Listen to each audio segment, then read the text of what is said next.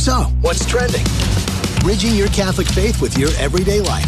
You're listening to Trending with Timmerie on Relevant Radio. Merry Christmas and Happy New Year. It was really funny. I was at Mass the other day and the deacon kept saying, Happy New Year, Happy New Year. And behind me was this couple and they kept going, Merry Christmas, Merry Christmas. So one was focusing on the liturgical season, the other focusing on a fun secular celebration that we have of celebrating the new year. Both are fun, but it was just kind of funny to see how there was this war going on silently almost during Mass. It gave me a good kick out of things that day at the end of Mass. But you're listening to Trending with Timmerie. It's great to be back with you in the new year. And something that sparked my interest this week, I forgot that a couple years ago, I think this was back in 2021, a bill was passed in the California legislature bringing into effect officially this week, a few years later, the gender-neutral toy aisle for California's major retail stores. So, effective this week in the new year, if you are a major retailer store, which I believe is classified as 500 employees or more, you are now required to have a gender-neutral toy aisle. Label it what you want, but it's got to be clear that it's gender-neutral. I think there are more parameters for labeling. But this was an interesting topic. Now, I have a lot of thoughts on this because at the end of the day, I think this law is rather silly, as there are many, many toys that are gender-neutral. And kids are going to go for what kids' toys they want to go for. I mean, if you're a parent, you've seen the things that kids fixate on and how stuck they are on it. And sure, often kids lean in stereotypical gender categories for toys, but they also go outside of those. We'll talk a little bit about it, but a little more on the background of this California law. So the California Assembly member Evan Lowe said that he was inspired to bring this bill to the forefront by an 8-year-old child who at one point said, Why should a store tell me what a girl's shirt is or what a girl's toy is? He said, her bill will help children express themselves freely and without bias. We need to let kids be kids. I agree. Let's let kids be kids and not force certain ideas on them. I think that kids should learn from their parents to think for themselves. And in fact, I know even without me, my kid can think for herself, the two of them. They have a lot of opinions. In fact, too many sometimes. And I think that this is interesting. Rather than having the world bow to me, my ideas, or my kids' ideas about toys, I think it's odd that we're forcing retail stores to bow to a government mindset about sexuality. And this is what it is. This is a government mindset about sexual neutrality that is being forced on businesses now. And the reality is a lot of kids' toys are already neutral. And so there we go. It's not going to be that difficult to fill an aisle with neutral toys for kids.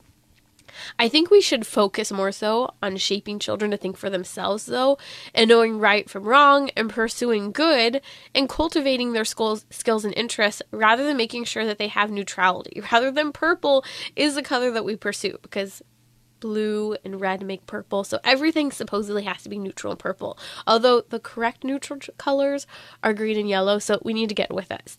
But here's the deal. California's major retail stores, effective now, will be facing a $250 penalty for the first violation of failing to meet this gender-neutral toy aisle and up to $500 for every subsequent infraction. And this is what the new law is. So again, I think this whole law is very silly, as a lot of toy stores and have a lot of toys that are neutral. So it'll be easy to fill that aisle. And here's the deal. I think this is yet another fad that will come and go. Fads come with political ideologies and so-called political correctness. And we've seen them come and go. The feminist power and freedom mindset that girls should be able to choose toys that they want, male toys or not. That girls shouldn't just dress up as princesses, but that they should dress up as superheroes as well. That girls shouldn't just choose baby dolls, but that girls should choose sexualized versions of adult dolls, being Barbies. It's funny because kids will often naturally gravitate to the things that their peers are interested in. Their peers influence them. We've seen the fads, not just peer influence, but also marketing influence. Polly Pockets, which they've had a resurfacing the last few years, which I kind of love. I loved Polly Pockets when I was a kid. In fact, it's been a fun toy I've enjoyed buying for some of my nieces over the last few years. My sister, it's funny when I think about kids just being influenced by other kids. I remember my youngest sister. She adored her older brother, my little brother, and he was obsessed with things such as Indiana Jones and Spider-Man, and he had the costumes to make that be his life throughout the day. Now, at a certain point, my brother grew out of some of his little Spider-Man costumes and grew into his bigger ones. Well, you know what my sister did? She chose the Spider-Man costume that no longer fitted my brother, but could fit her. And she was now classified as Spider Baby. So here she is wearing a non-stereotypical dress of clothes item, non-stereotypical for a little girl, and now she's Spider Baby because she adored her little brother, or her older brother, who was running around as Spider-Man all the time. My point being is that kids influence other kids. Neutral toys or toys for the so-called classified opposite sex are going to cross back and forth. Now, if she was an only child, she probably never would have picked up a Spider-Man costume or showed any interest in it, yet alone running around being called Spider Baby. Now, my brother went through this Indiana Jones phase. Why did he go through an Indiana Jones phase? Well, because we showed him the Indiana Jones movies, and we took him to Disneyland, and he saw the Indiana Jones ride and loved it. So he wanted the Indiana Jones whip, which I think I had some bruises from time to time when we would play Indiana Jones in our house when he was a little kid. He had, and I know people are going to be up in arms over that, but again, they're toys. And, you play hard with toys sometimes. But he had the whip, he had the Indiana Jones hat, he had the Indiana Jones satchel, he had the pants, he had the jacket. And these things that kids are influenced by are based on marketing, exposure, siblings. For example, my 1-year-old has a totally different outlook on toys from my 3-year-old. Whereas my 3-year-old went through and so dutifully enjoyed and played with every single one of the developmental toys and hoops that I played with her. However, my now 1-year-old has an older sister, and she just wants to play with everything her older sister has and is less interested in the developmental toys. See, this whole point is, as we're seeing in California, that toy stores, or actually not even toy stores, but all major retailers in California have to have a gender-neutral toy aisle.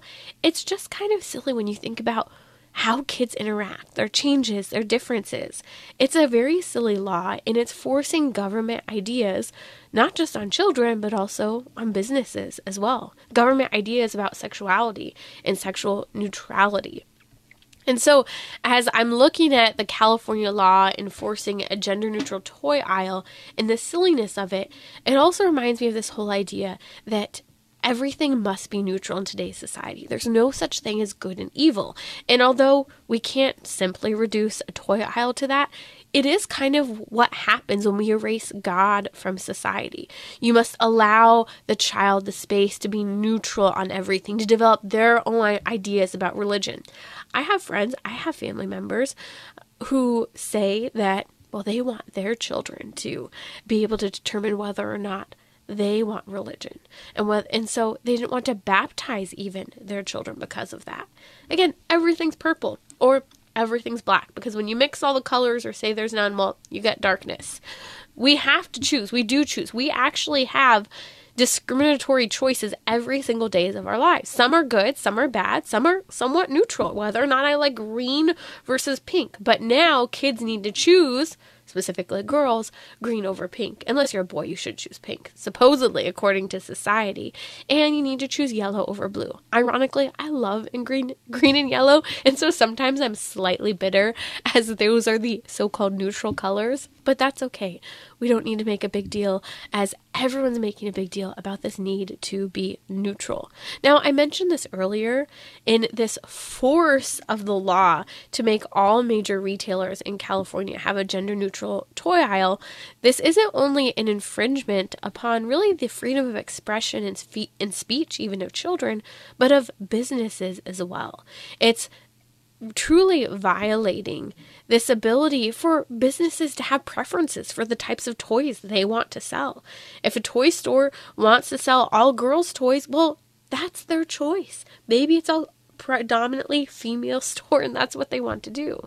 It's interesting because as we force this idea of neutrality, is there really such a thing as neutrality? We hear things such as coexist and equality. But I think all of that at the end of the day really is a sham, because we'd have to get into deep philosophical ideas with regard to coexisting and equality. And at the end of the day, mainstream ideas surrounding coexisting and equality really are ideas that separate people.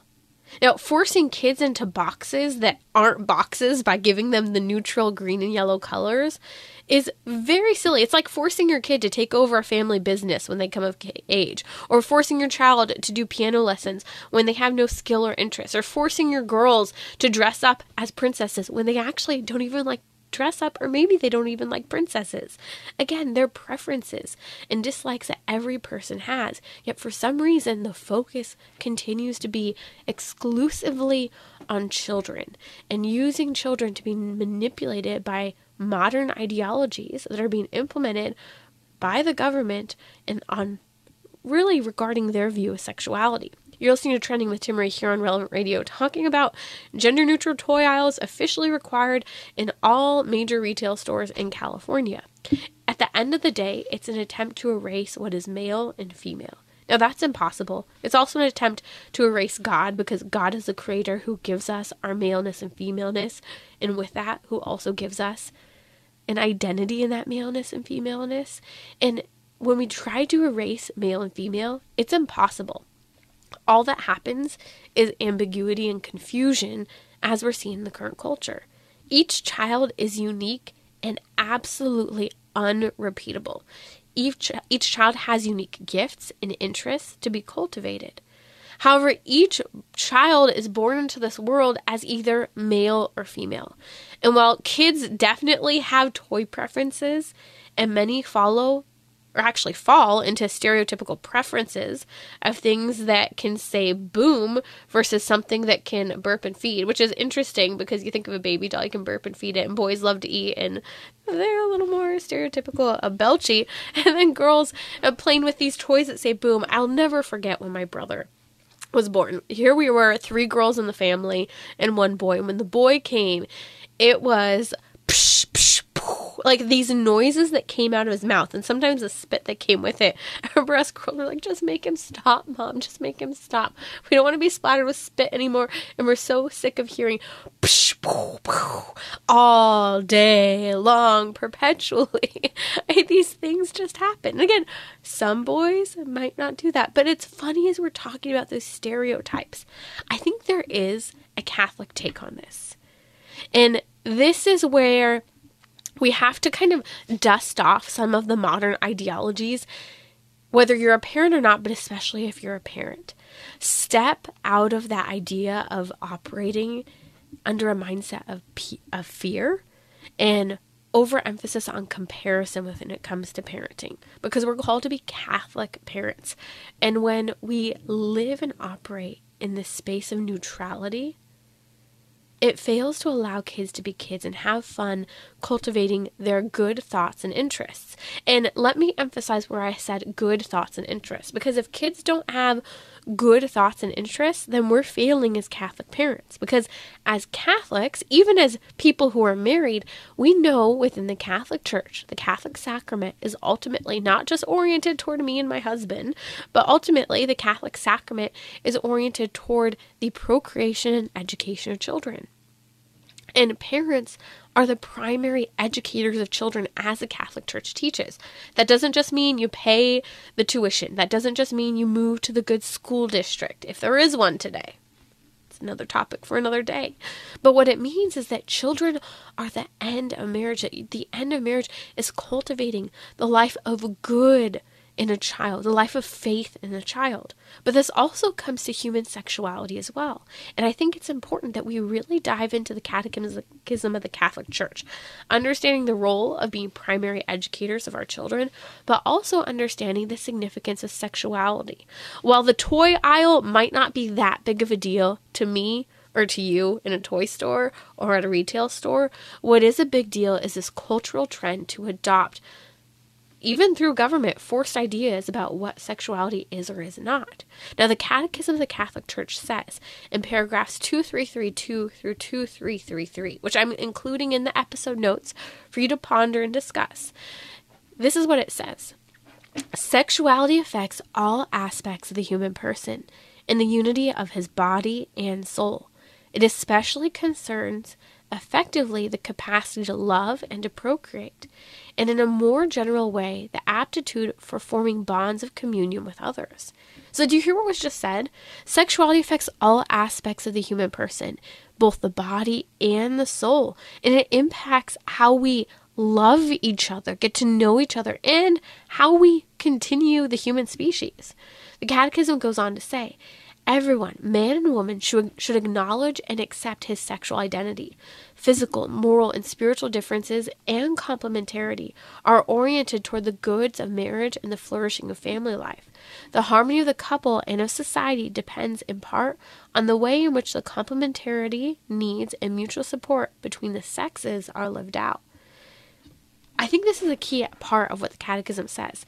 Everyone, man and woman, should acknowledge and accept his or her sexual identity. These are really important things that we need to help our children with, especially through seasons of puberty, especially through seasons if maybe a mom isn't present in the home or a dad isn't present in the home, or there's been some sort of abuse or damage that has occurred in the development of a child. It used to be in psychology that if there was confusion about the human person, if there was a confusion and someone would say because they had some sort of stymie going on psychologically that they don't have a leg, it would be that we would help, psychologists would help that person to recognize and realize they do have a leg and to embrace that leg rather than trying to claim they have one leg and then amputating the other. The same is to be done with children when it comes to sexuality, with maleness and femaleness. Not forcing the fact that you were a girl, but helping to celebrate the differences of femininity and masculinity. To celebrate the fact that I am a girl, I am a woman, I am a female. The Blessed Virgin Mary is this incredible example of womanhood. Jesus Christ, Saint Joseph, we have these examples of what it means to be masculine and male. And so bringing this back to the topic of parents being the primary educators of their children, who thought so much could be said about the toy aisles in California being required to be one aisle gender neutral? Who thought there would be so much to be said? But as Catholics, the Catholic take on this is that Catholic parents, we are the primary educators of our children. We don't give the education of our children to other people. Even when you pay for them to go to Catholic school, even when you pay for them to go to whatever school, or maybe to pay to live in a particular zip code so that you can have a particular school district. I think as parents, again, the toy aisle really isn't that significant to me, but what is significant is this wave of neutrality in the culture surrounding sexuality that truly is impacting children and teenagers and young adults today. We should be more concerned about a child's ability to have healthy attachments, to love sacrificially rather than selfishly, because you and I both know that kids have a tendency towards selfishness, and sacrificial love is something they need to learn.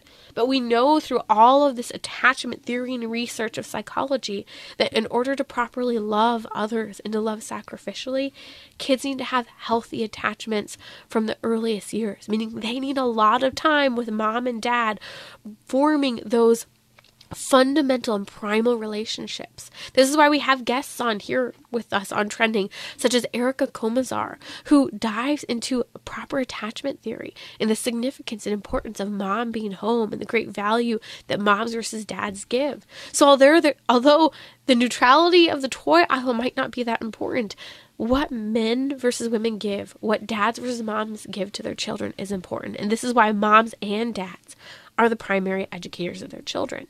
We need, as we live in a society that loves to focus on neutrality, we need to focus on forming children who can think for themselves, who are taught by parents to know right from wrong, who learn to pursue good and to cultivate their skills and interests for the good, not greed, not selfishness. We need to form children who know, love, and serve God with all their hearts, with all their minds, with all their souls, as Deuteronomy 6:5 and as Jesus Christ in the New Testament, in the Gospel say. He's reminding us and calling us into that sacrificial love of parenthood that is so important. And although California toy aisles may not matter that much to you, what is happening in society is undermining that great responsibility of parents to teach that God-given identity of maleness and femaleness, that God-given identity of being a child of God, and the importance of knowing right from wrong and cultivating that in every element of their life as they reach toward knowing, loving, and serving our Lord. I'll be right back here on Trending. It's the Christmas season, and with the Christmas season, I'd love to dive in with you to an incredible homily written by St. Leo the Great. He says, Christians, remember your dignity. And this is a great time of the year to dive into some of these great catechetical elements of our faith, to embrace the joy of the Christmas season, but to maintain the joy of Christianity throughout the year in our day-to-day lives. Today's programming is sponsored by Kolbe Academy, offering a customized Catholic curriculum. Kolbe Academy knows the ultimate goal of education is to help our children be saints. More info at relevantradio.com/Kolbe. Bridging your Catholic faith with your everyday life. You're listening to Trending with Timmerie on Relevant Radio and the Relevant Radio app.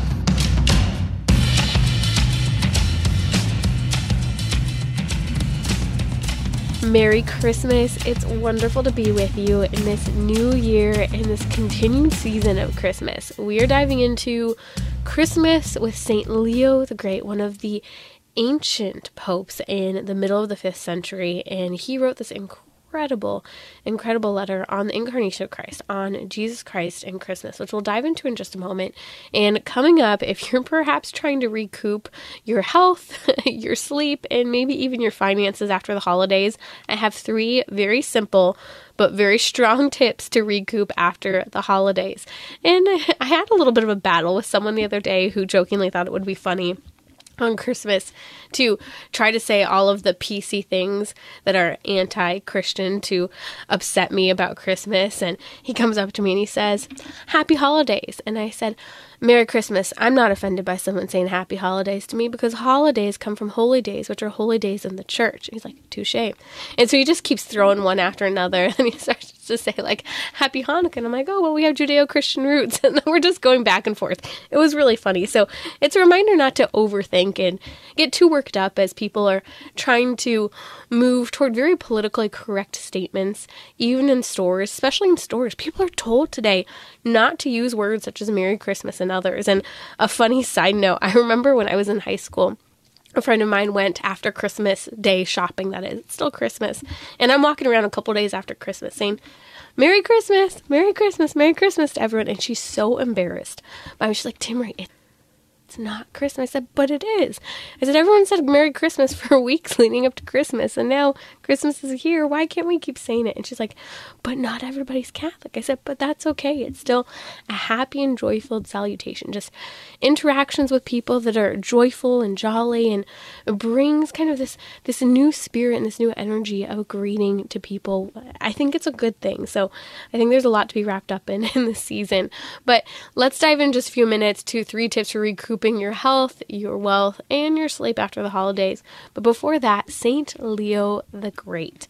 So he is a pope who lived in the middle of the 5th century. So right after that time period that's really considered the early church fathers period. Actually, he's right on the end of it. He's one of the early church fathers.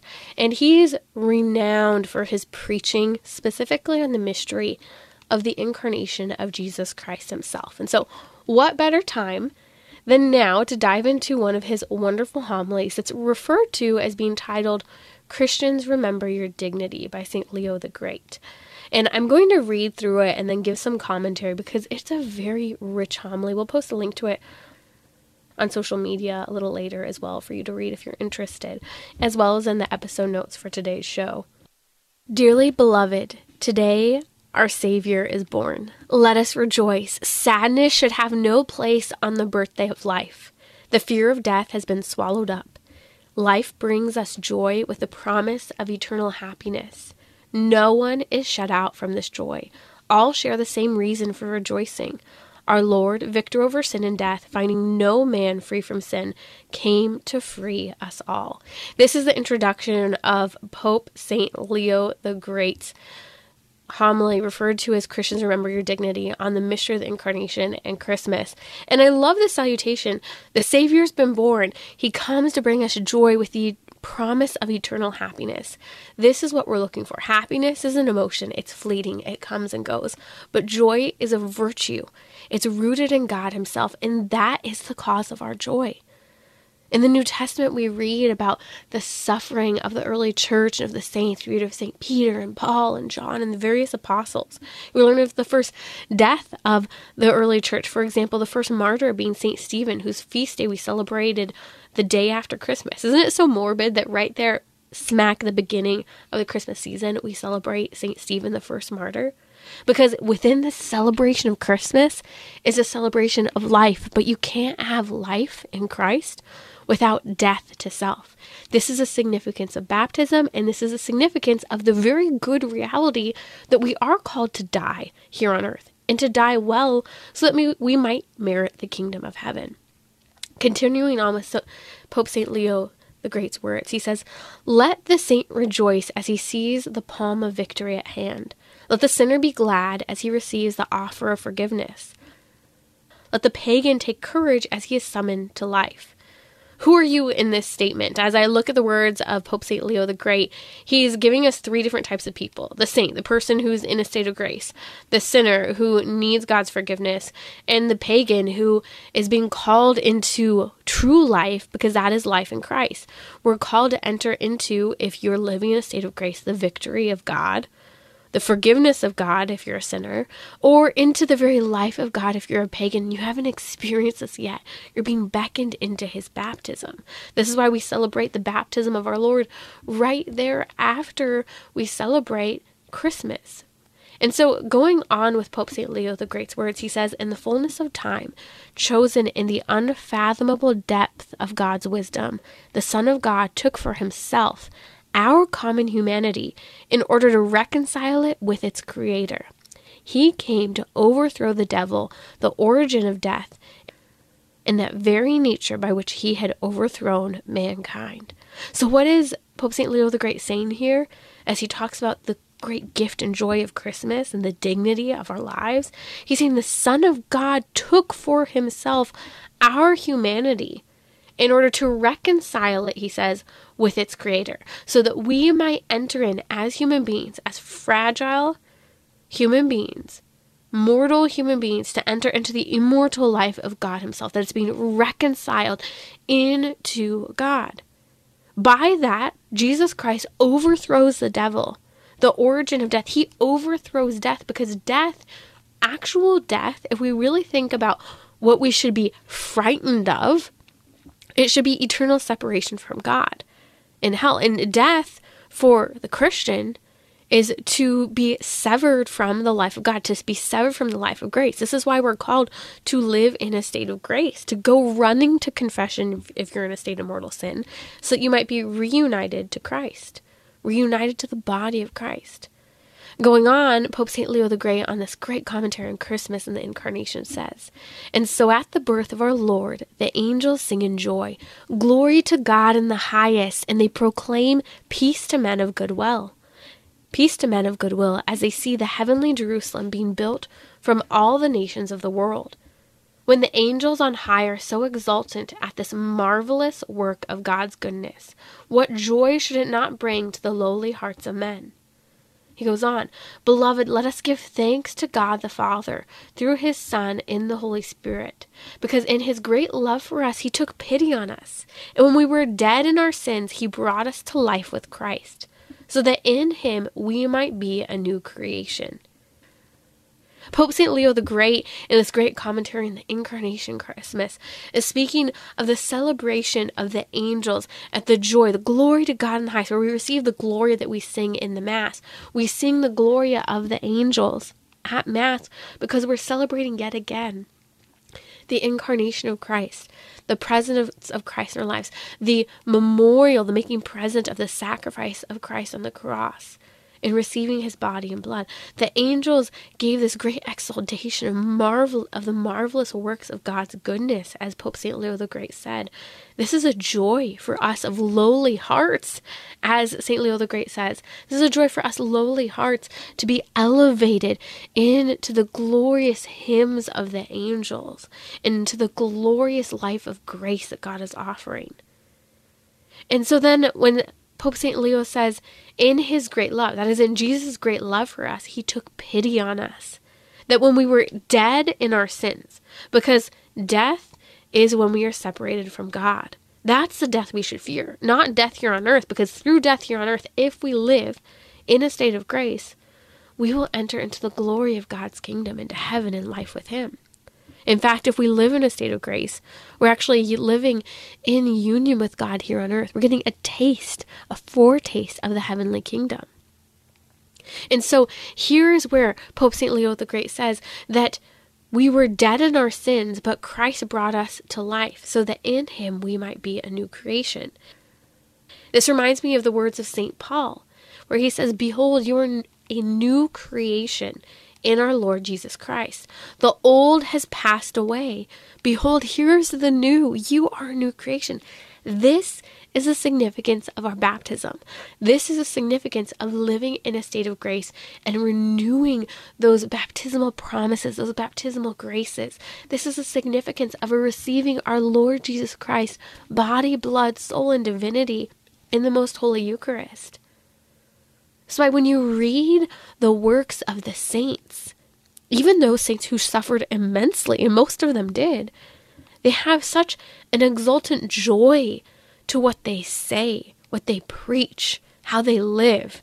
Even if they experience sorrow and pain and depression, whatever it might be, there's joy. God breaks through and brings light into the darkness of their lives. And so we are called to have that same hope of the saints. Behold, we are a new creation in our Lord Jesus Christ. The old has passed away, as St. Paul says in 2 Corinthians 5.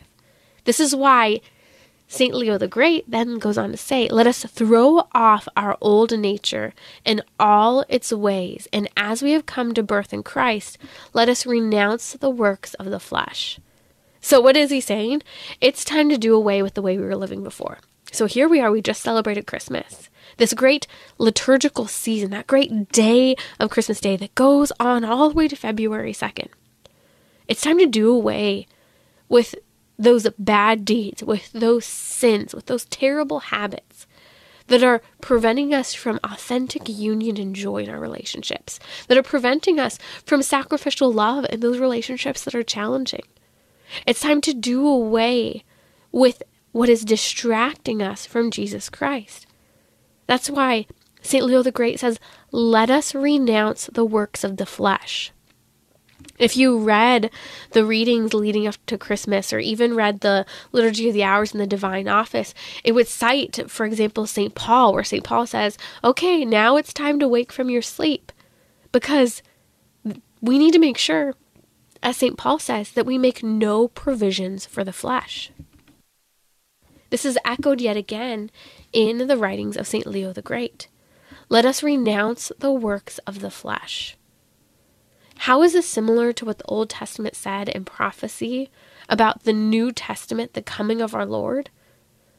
Well, let's look, for example, to the prophet Ezekiel, chapter 36, where he says, "A new heart I will give you, and a new spirit I will put within you. And I will take out of your flesh the heart of stone, and give you a heart of flesh. And I will put my spirit within you, and cause you to walk in my statutes, and be careful to observe my ordinances.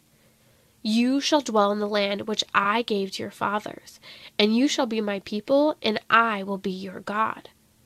Then, when we see this continuity between what St. Leo the Great said and what the prophet Ezekiel said about the coming of the Christ, that God will give us a new spirit and a new heart, replacing our stony, hardened hearts, just as Pharaoh had in the Old Testament when he wouldn't let the Hebrew people go to worship their God.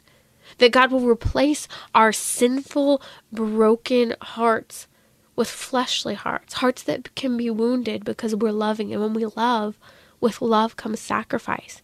With love comes the ability to be not loved by someone, to give unconditional love when someone gives us conditional love. And isn't that the story of Christ? He gave everything to us in the incarnation. He gave everything to us in being that child in the arms of the Blessed Virgin Mary that we see time and time again in the most glorious icons that surround us.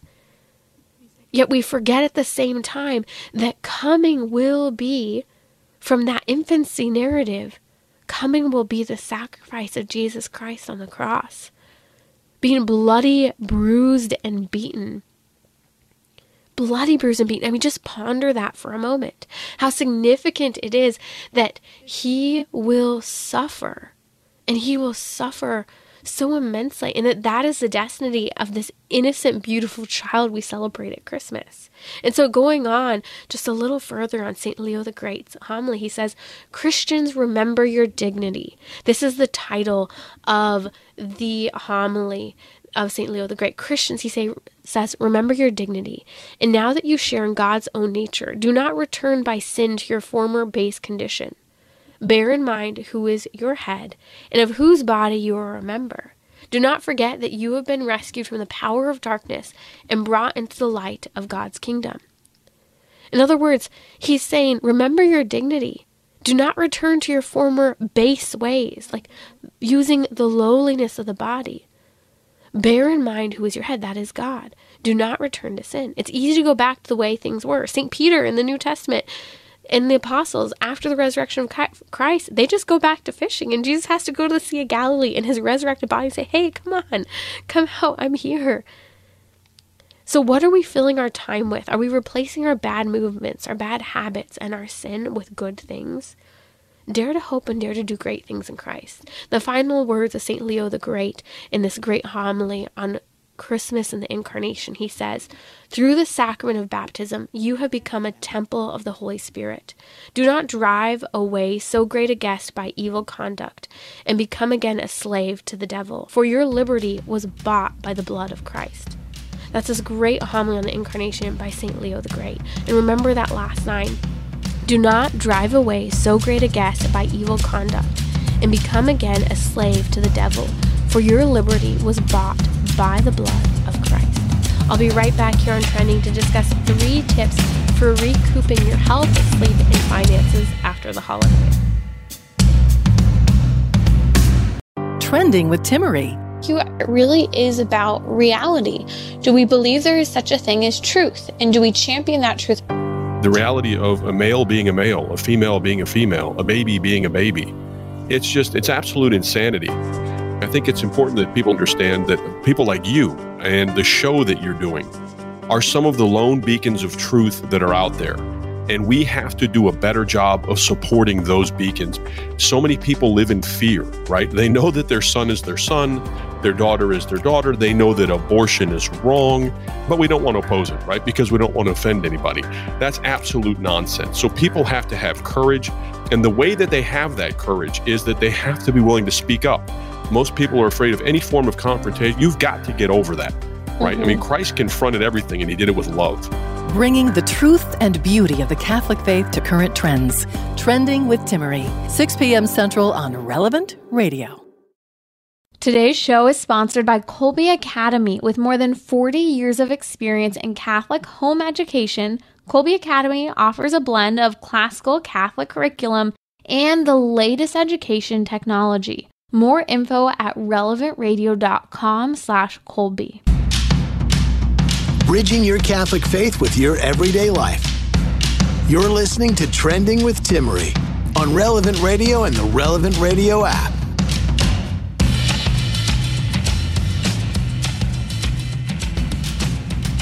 Our toll-free line is 888-914-9149, and it's sponsored by Catholic Order of Foresters Life Insurance. Okay, here they are. 3 tips for recouping your health, sleep, and finances after the holidays. I think this is a really important topic that we don't hear enough about. Many people come out of the holiday season, holy day season, from Thanksgiving to this great liturgical season of Advent with all the Christmas parties, all the Christmas pageants, to Christmas celebrations, the late nights of wrapping presents. I had my first, at least as an adult, really late night wrapping presents with my husband this year. Because when on earth do you do all of those things for Christmas and Christmas night that I'm talking about? You know you do as a parent, that you do during the day. So, yep, we had some pretty late nights, especially because Christmas wrapping with a 1-year-old and a 3-year-old isn't very easy. But hey, we did it. We made it happen. I remember when I was a kid staying up once I was old enough to be very conspiratorial with my mom and helping her with all of the late night Christmas extravaganzas when the kids were sleeping. So it brought back good old memories. So here's the deal. You have New Year's, you have a lot of sleepless nights, a lot of fun. If you're like me, maybe you came back sick from the holidays and you need to recoup. But there are multiple ways, whether it be your health and your eating, reining it in, getting enough sleep again, and your finances. Now, maybe some of these were your goals or your New Year's resolutions for 2024. I can't believe it, that number. Or maybe you just want to get control over your finances after the holidays. I don't know what it is for you, but these are 3 areas that I think most of us want to get back on the right page with. That is health, sleep, and money. So here are 3 tips that I highly encourage you work on in the best way. To really start on it is with your calendar. So I'll rattle them off and then I'll talk a little bit more about each one. So the 3 tips for recouping after the holiday season is number one is block out downtime. Don't overbook your calendar. And this is something I'm learning more and more. If I see projection a couple months out, we're going to have a really busy few months, like weekend after weekend, things are booked. I start putting on my calendar and inviting my husband so that we're both on the same page. We're not committing to anyone or anything on these particular days for this specific weekend, because not only does it just take a lot to catch up in the home, but you need family time, or you need time to just slow down and not be overly stimulated. So block out your downtime and don't overbook your calendar. Maybe a lot isn't coming up for you, or maybe it's just time to slow down after the busyness of the last few weeks. For us, January is kind of this holding pattern because we have 2 birthdays surrounding Christmas, in addition to all of the celebrations we've been going through. And then February is busy again for us because we have anniversary and birthday and so many things. We're actually traveling in February. So it's important to block out some down time.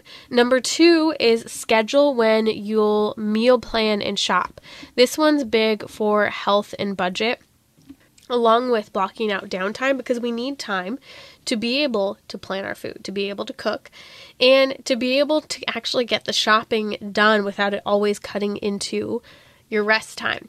And it's helpful on your budget as well, because when you don't have food in your house, you binge eat, you just eat the snacks, or you go over and over again to the grocery store, or over and over again out to eat. So schedule when you're going to meal plan and when you're going to shop so that you can get it done. This is one for me that I really need to work on, because food's just been a bit of a challenge in our household, navigating all of the diets. You know, you've heard my story before. I have a lot of food allergies, and my husband has been doing, this is a whole nother topic for another day.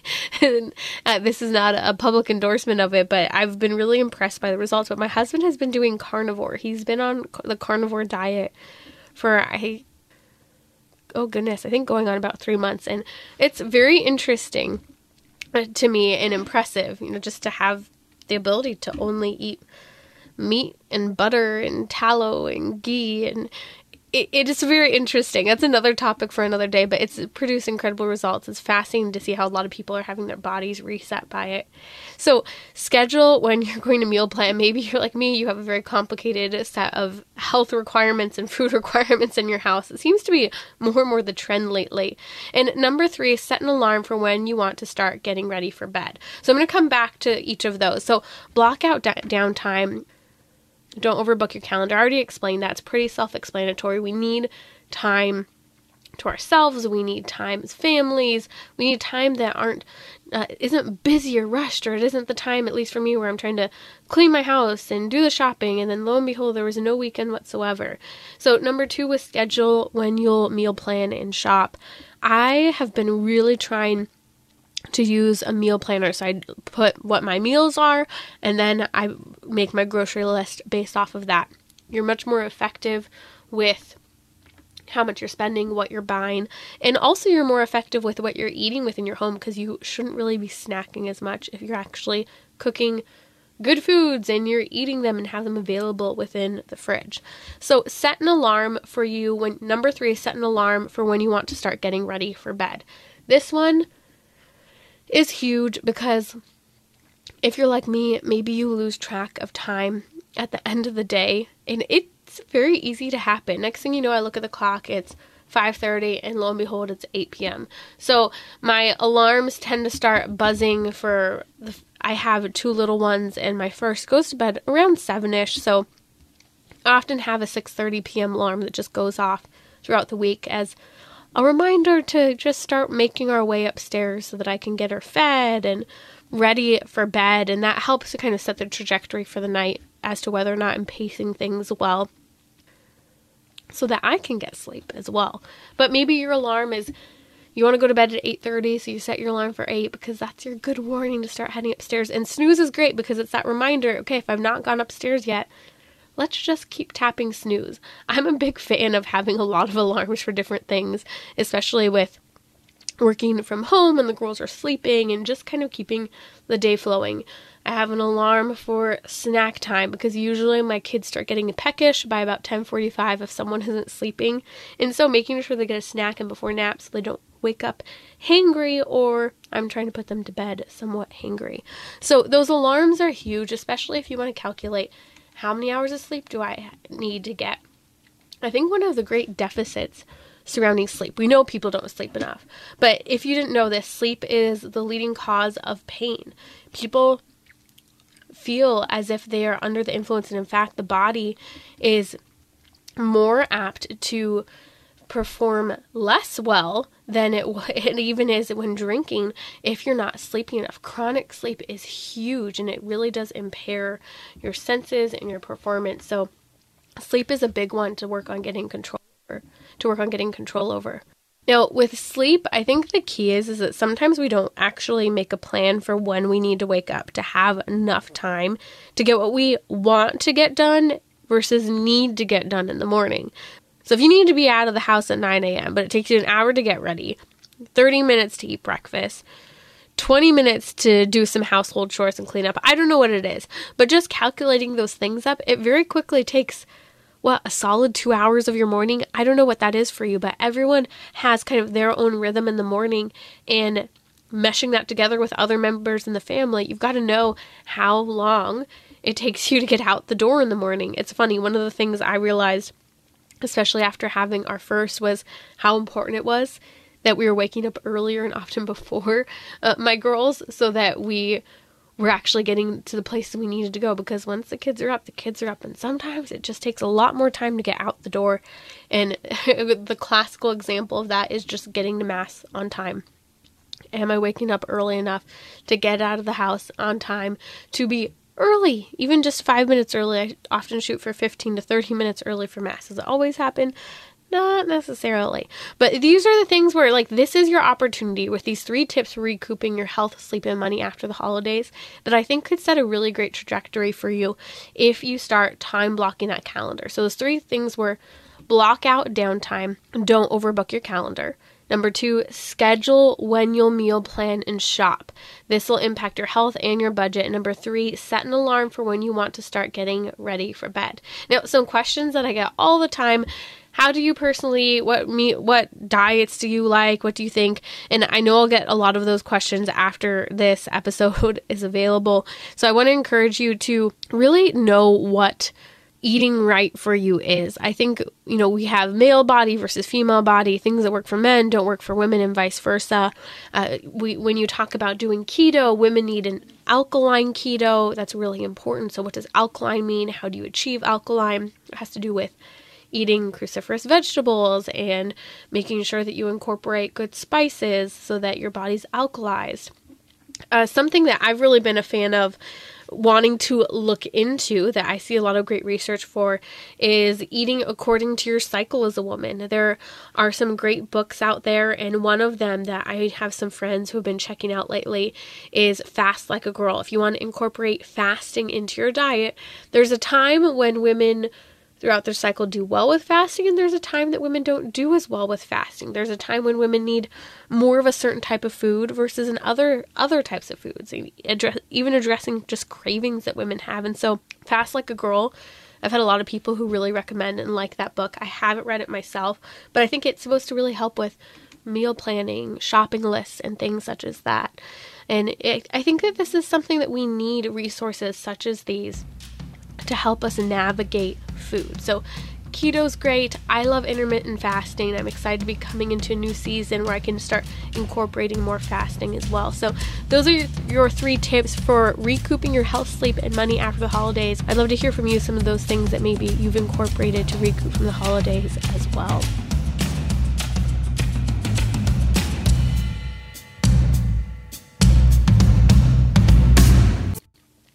I wanted to thank you first off, and thanks to Relevant Radio for helping me return to my faith and helping me deepen my faith, which has just been an incredible journey. Bringing Christ to the world through the media. Relevant Radio.